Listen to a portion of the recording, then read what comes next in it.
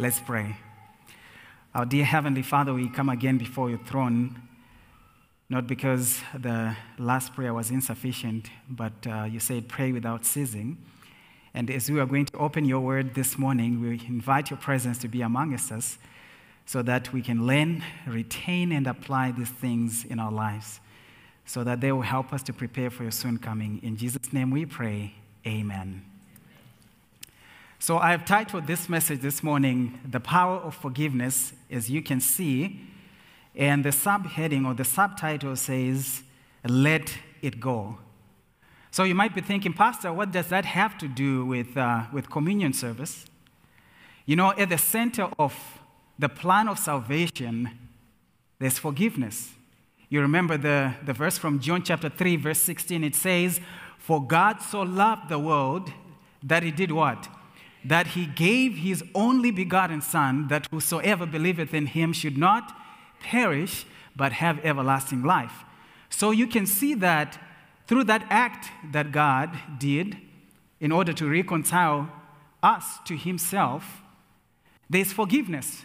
Because we wronged God, we sinned. He actually said, your sins have separated me from you. So for him to be reconciled, to be reconciling himself to us or us to himself, he had to forgive. And he had to give his Son to die for us on the cross. So this is the act that we'll be celebrating this morning, the act of communion and the act of remembering the sacrifice of Jesus Christ. If we go to the book of Luke chapter 23, verse 34, the Bible says, Then said Jesus, Father, forgive them, for they know not what they do. So Jesus was on the cross. He had one thief on the left and one thief on the right. And there, right there at the foot of the cross, were the people that had shouted, crucified him. And there were also people that were spitting at him. There were people who had just given him vinegar to drink. And Jesus, looking at them, he recognized the fact that they had no idea what they were doing exactly. Because Jesus understood that whilst he was being crucified, the blood that was going to be shed on the cross was the blood that was going to help them to be forgiven. That very act they were in crucifying Jesus. And you know, one thing that I realized, Jesus actually meant it. I was sharing in first service that at least where I'm from, if you offend someone and if you hear someone saying, God bless you, it doesn't really mean God bless you. They're trying to show you that they're a Christian. On top of it, they're trying to say to you, actually, God revenge you or God curse you for what you have done. But it's different with Jesus here. Jesus actually meant it. Saying, Pastor, how do you know? If we go to the book of Acts, the same crowd was there at Pentecost. And they had witnessed the outpouring of the Holy Spirit, which was an amazing event, with the disciples speaking in different languages and the people actually hearing them in their own language. But Peter went through the sermon of showing them that they had crucified the Son of God, who was prophesied by David as well. And there it says in the Bible, therefore let all the house, this is Peter who is preaching, therefore let all the house of Israel know assuredly that God hath made that same Jesus whom ye have crucified both Lord and Christ. Now when they heard this, they were pricked in their heart, and said unto Peter and the rest of the apostles, Men and brethren, what shall we do? Then Peter said unto them, Repent and be baptized, every one of you, in the name of Jesus Christ, for the remission of sins, and ye shall receive the gift of the Holy Ghost. So there you see it. Peter is giving them an opportunity, an appeal for them to repent and be baptized, because they had realized what they had done. And look at what the Bible says in verse 41. It says, Then they that gladly received his word were baptized, and the same day they were added unto them about 3,000 souls. Amen? So when Jesus said, Father, forgive them, for they know not what they do, he meant it. The same crowd actually repented and they were baptized. So as we talk about forgiveness this morning, it is not just for information. When we say to people, God bless you, or God forgive you, or I forgive you, let's mean it from the depths of our hearts. And let's say it with all our hearts. You might be saying to me, Pastor, that's hard. Look at what Jesus said. For I have given you an example that ye should do as I have done unto you. The responsive reading was talking about righteousness by faith. That while we were yet sinners, Christ did what? Christ died for us. So if we understand the sacrifice that Jesus did for us, the price that he paid for us on the cross, it is the same thought and the same mind that should prompt us to do the same to our brothers and sisters. It says here in Matthew chapter 6, verse 14 to verse 15, alluding to the same fact. It says, for if ye forgive men their trespasses, your heavenly Father will also forgive you. But if ye forgive not men their trespasses, neither will your Father forgive your trespasses as well. I'm sure that every single person who is in this sanctuary and who is tuning in via live stream, they have sinned, because we know that from the book of Romans, for all have sinned and fallen short of the glory of God. And if we have been forgiven, if our sins are forgiven by God, then we ought to forgive one another. We cannot talk about forgiveness without talking about the passage that is in Matthew chapter 18, verse 23 to verse 35. I'm not going to read it from the Bible. I'm just going to summarize this story. It is the story of a servant who owed his master 10,000 talents, and the day of reckoning had come, and he pleaded with his master, and his master forgave his debt.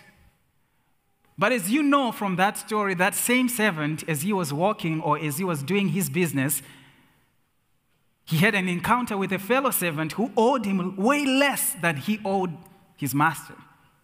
This fellow servant owed him 100 pence. And he said to that fellow servant, you should pay, and he got him locked up. And the word came to the master, and the master said to this servant, after that he had called him, said unto him, O thou wicked servant, I forgave you all the debt, because you asked me and you pleaded with me. But look what you have done. And then he gave him to the tormentors. And the moral of the story is, as we see how God has forgiven us, if you see the gift that he gave us, what he had to go through for your sin and for my sin, why is it then that it is hard for us to forgive our brother or to forgive our sister?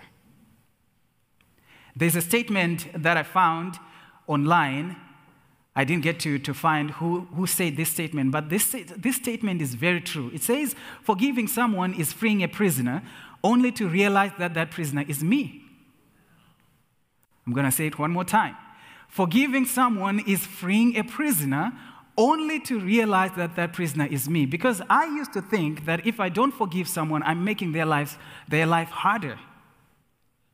Or if I say some things that are bad about this person and make everybody around me to think and to see this person as the worst person that ever lived on this planet, I'm actually doing good to myself. You may feel good inside you because that is just on the surface of dealing with the deeper issue of the unforgiving spirit that is in you.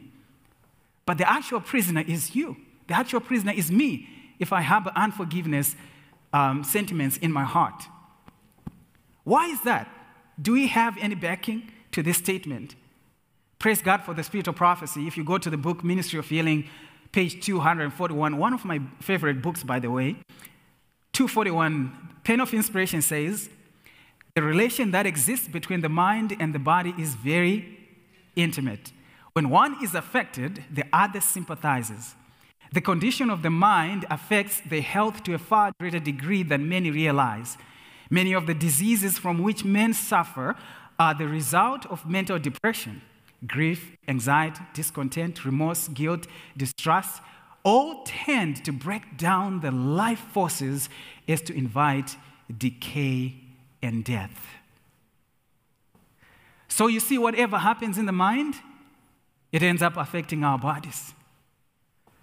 So God wants you to be free, and God wants you to be free, the whole person. That is mental, physical, and spiritual. So this is what the spirit of prophecy is saying here. So having said that, keep this in mind, then we're going to see how unforgiveness actually is related to our physical health. As I was reading one of the articles online from the Science Times, it says here, unforgiveness is classified in medical books as a disease, according to Dr. Stephen Stanford, who is the chief of surgery at the Cancer Treatment Centers of America.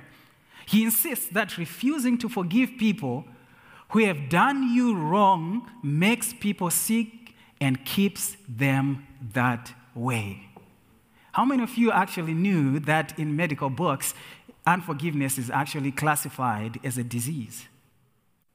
So this is showing you that the spirit of prophecy is inspired because it came from him who created the human being. Science is catching up with what we were told years ago.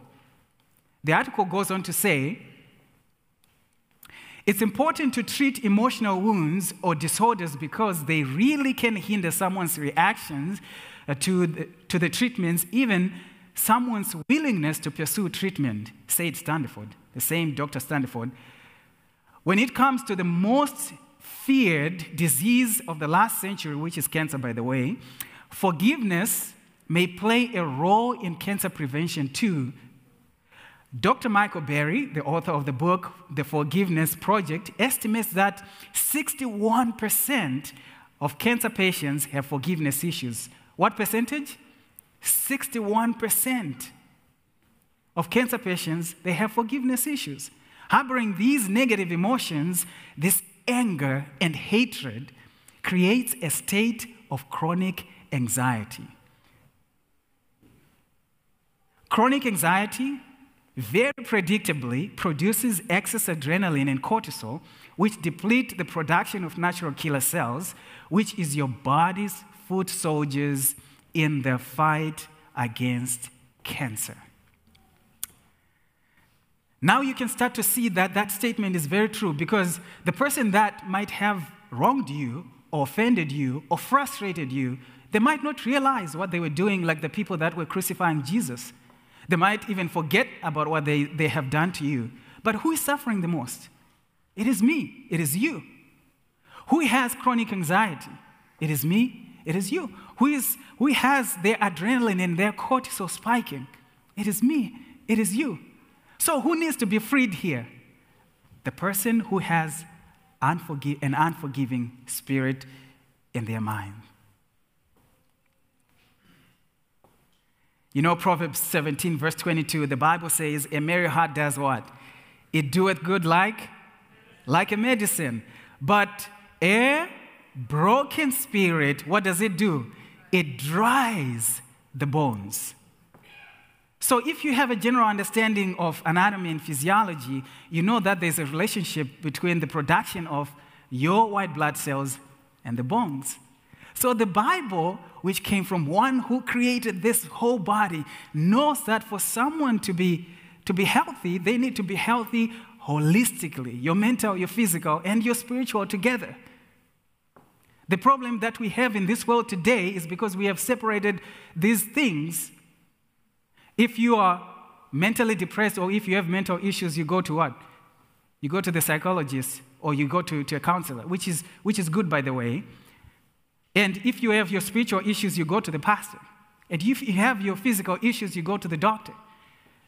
But how God made it to be, these things should be taken care of holistically at the same time. Because of this, God wants you to be whole. And if you remember that verse in the book of Jude, God says, or the Bible says, beloved, I wish above all things that you may prosper in your spiritual life and also in your health, in your physical body. Another verse in Ephesians chapter 4, verse 26, it goes on to say, "Be ye angry and sin not. Let not the sun go down upon your wrath." God is wise. God saw all these things ahead of time. And the reason why he tells us all these things is because he loves us. He wants you to be free. You remember the hymn writer in the song, "What a Friend We Have in Jesus"? There's that verse that says, "Oh, what needless pain we bear because we don't take everything to God in prayer." And Jesus also said, "Come unto me, ye who are heavily laden, and I will give you" what? "I will give you rest." So Jesus wants to free you this morning. As we are going to be partaking of the emblems that remind us of the sacrifice that he did on the cross, let's remember that he is the one that gave us an example to be able to follow in terms of forgiving others as well. As I was reading online, I stumbled upon a video on forgiveness. There was someone, her name is Sarah Montana. She did a TED Talk on forgiveness and unforgiveness. And she brought out something that fascinated me, that in the Bible that there are 62 passages that have the word forgive, and there are 27 passages or verses in the Bible that has the word forgiveness. She said something that was very concerning to me at the end of that statement or of that statistic. She said, all these verses, they don't tell you how. And I was like, wait a minute. The whole entire Bible is full of examples on how to forgive, even if those verses that might not give you the nuts and bolts on how to forgive, go to the rest of the Bible, it will show you how to forgive. But also, praise the Lord for the spirit of prophecy. It gives us the how part. So this next statement, it actually starts to give us the how to forgive part of the equation. Ministry of Healing 492, it says here, cultivate the habit of speaking well of others. How many of you have ever done agriculture? You don't need to raise your hands. How many of you have ever been involved in agriculture? When you say cultivate, I don't know if we use the same word here, but cultivation, at least where I'm from, it means going into the dirt and preparing the soil for the planting of the seed. And you don't end there. You have to weed and you have to make something grow. So cultivation is not an instant thing that you're just going to get in an instant. It is a process. So don't think that you have failed if you're going through a process of forgiving someone, of thinking positive of someone, or something that might have happened to you. Let's go on. It says here, dwell upon the good qualities of those with whom you associate, and see as how much as possible, as little as possible of their errors and failings. When tempted to complain of what someone has said or done, praise something in that person's life or character. Now, is this easy when we are doing it ourselves? No, it's not easy. The moment someone frustrates you, the moment someone does something that is bad to you, that is the same moment that all what they did good in the past or what they are doing good is just covered with this bad thing that they have done to you. But remember, Jesus will give you strength and He'll give you power. Let's read on. Cultivate thankfulness. Praise God for His wonderful love in giving Christ to die for us. It never pays to think of our grievances. God calls upon us to think of His mercy and His matchless love, that we may be inspired with praise. There you go, the how-to part. Let's think upon His sacrifice, as we are going to do this morning as we partake the Holy Communion. As we focus our minds on Jesus, by beholding, we become changed into the likeness of Jesus. And we're going to see in the next quotation that if we behold something else, we're going to be changed in the same image as the opposite to beholding Jesus. It says here, the same page 492 in the book Ministry of Healing, says, earnest workers have no time for dwelling upon the faults of others. What kind of workers? Earnest workers. What kind of workers? earnest workers have no time. They are busy doing God's work. They don't have time of dwelling upon the faults of others. So if you have time to dwell upon the faults of others, from that quotation, from that line, you're not an earnest worker. You ought to examine your life. And she goes on to say, we cannot afford to live on the husks of others' faults and failings. Evil speaking is a twofold curse, falling more heavily upon the speaker than upon the hearer. Wait a minute. I thought when I'm speaking evil about someone, they are the ones to suffer the most.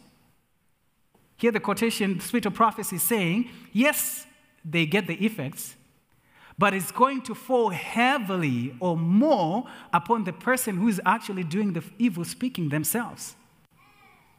It goes on to say, he who scatters the seeds of dissension and strives reaps in his own soul the deadly fruits. The very act of looking for evil in others develops evil in those who look. By dwelling upon the faults of others, we are changed into the same image. But by beholding Jesus talking of his love and perfection of character, we become changed into his image. This is what we want. We want to be changed into the image of Christ, because the only thing that we're going to take to heaven is our character. So this is what we want to do. We want to behold Christ. We don't want to behold the evil that is in others. This does not mean that we don't take care and settle our disputes, but dwelling upon the evil of others is different from resolving issues. These are harbored negative feelings that are harbored for a long time that we are addressing here. By contemplating the lofty ideal he has placed before us, we shall be uplifted into a pure and holy atmosphere, even the presence of God. How many of you love to be in the presence of God? I do. When we abide here, there goes forth from us a light that irradiates all who are connected with us. You remember when Moses came down from the mountain, what was on his face? He was glowing because he was with God. And when the disciples were preaching, when they were at Antioch, people recognized that these people were with Jesus because the way they talked, the way they ate, the way they did all the things they did, they could see Jesus in them. So you cannot help it but see that this person has Jesus in them because of their presence. If we dwell in Christ, people cannot help but notice that you have been with Jesus. I'm sure we love being in the presence of people who are positive and people who are happy and joyful. It doesn't mean that you have to be always jovial and be bubbly all the time, but just your presence, just your demeanor will show that Christ is living in your life. Even your words, what you're going to say. So that will make a difference in people's lives. You start encouraging people. When they see you, they are reminded of the character of Christ. It goes on to say here, instead of criticizing and condemning others, say, where is the work supposed to be done? I must work out my own salvation. You know, the reason why we get frustrated by others is because we're trying to change others. And you cannot do that. That's God's work. You can pray for them, but you cannot change them. But there's something that you can do is within your heart. Listen to what she says. I must work my own salvation. If I cooperate with him who desires to save my soul, I must watch myself diligently. I must put away every evil from my life. I must overcome every fault. I must become a new creature in life, in Christ. Amen? Then instead of weakening those who are striving against evil, I can strengthen them by encouraging words. Amen. We are too indifferent in regard to one another. Too often we forget that our fellow laborers are in need of strength and cheer. Take care to assure them of your interest and sympathy. Help them by your prayers and let them know that you do it. I'm sure you have been encouraged when someone told you genuinely, and you can see it in their face, and you can hear it in their words, that my brother or my sister, I'm praying for you. And you can see it with their smile, that they genuinely mean it. Even if you're going through a hard time, those words, just that encounter, will give you strength to go another day or another month or another year to overcome whatever you'll be going through. So instead of weakening those hands that are struggling with sin, so probably someone who offended you, they might not realize, like the people that crucified Jesus, they didn't fully know what they were doing. Someone might not have even realized that they have offended you. So praying for them will actually help them overcome. Someone might actually probably know that they're struggling with this weakness. And when you hate them, when you spread negative things about them, when they hear it, guess what's going to happen?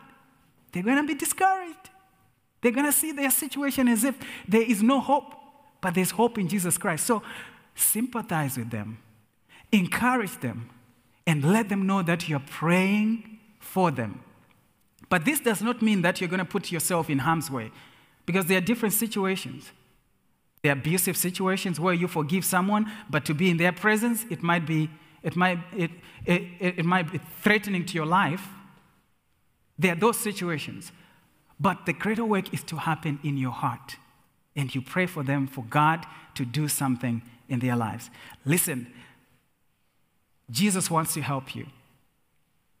You might be thinking, oh, Pastor, you don't know what I have gone through. Yes, I don't know. But one thing for sure, and one thing that I know, is that there's someone who understands and there's someone who knows. Because Paul said in the book of Hebrews, we have a high priest that was tried and tempted in all manner of temptations or trials, but he remained with no sin. This is the same person that he talks about in the book of Philippians 4:13. He says, I can do how many things? All things through who? Christ. Who does what? Who strengthens me. I can do all things. Claim this promise. She links this to what we're going to do this morning, which is remembering the sacrifice of Jesus Christ as we close. She says here, to eat the flesh and drink the blood of Christ is to receive him as our personal Savior, believing that he forgives our sins and that we are complete in him. It is by beholding his love. You remember, we said we want to behold Christ, not the faults and the failings of other people. By dwelling upon it, by drinking it in, that we are to become partakers of his nature. What food is to the body, Christ must be to the soul. Food cannot benefit us unless we eat it, unless it becomes a part of our being.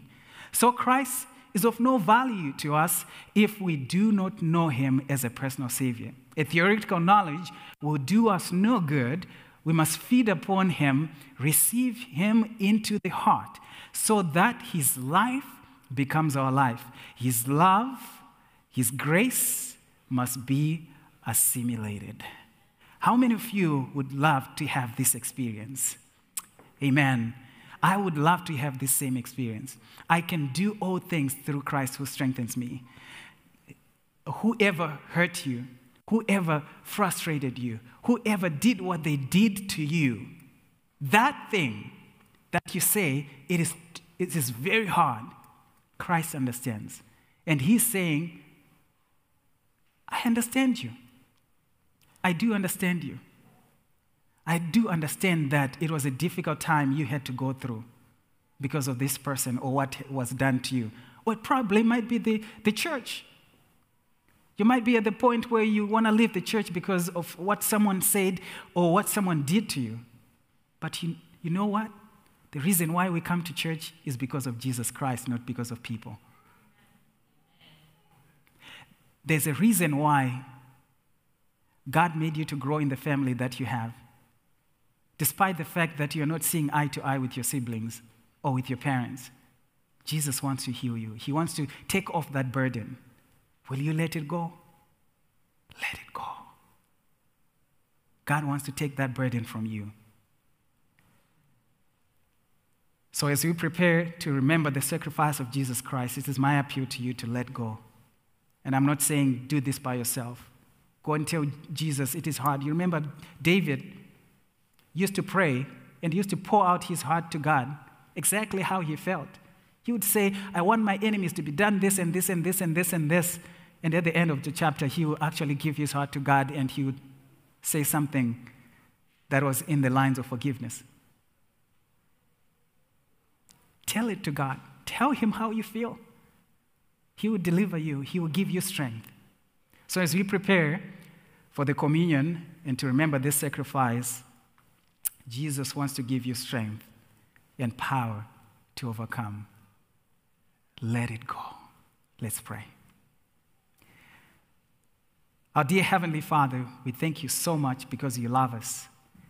That's the reason why you give us promises in the Bible. Thank you so much for the sacrifice on the cross. And give us strength and power, Lord, to forgive others. Because there will be no one person or two people who don't see each other in heaven. And help us to work out our differences whilst we are on this planet Earth. And we thank you, Lord, for this service of communion that you say, do in remembrance of me, so that we'll see that your character and your way of doing things is possible in our lives. And as we prepare to partake of the emblems, may you open our hearts to the indwelling of the Holy Spirit. In Jesus' name we pray, amen.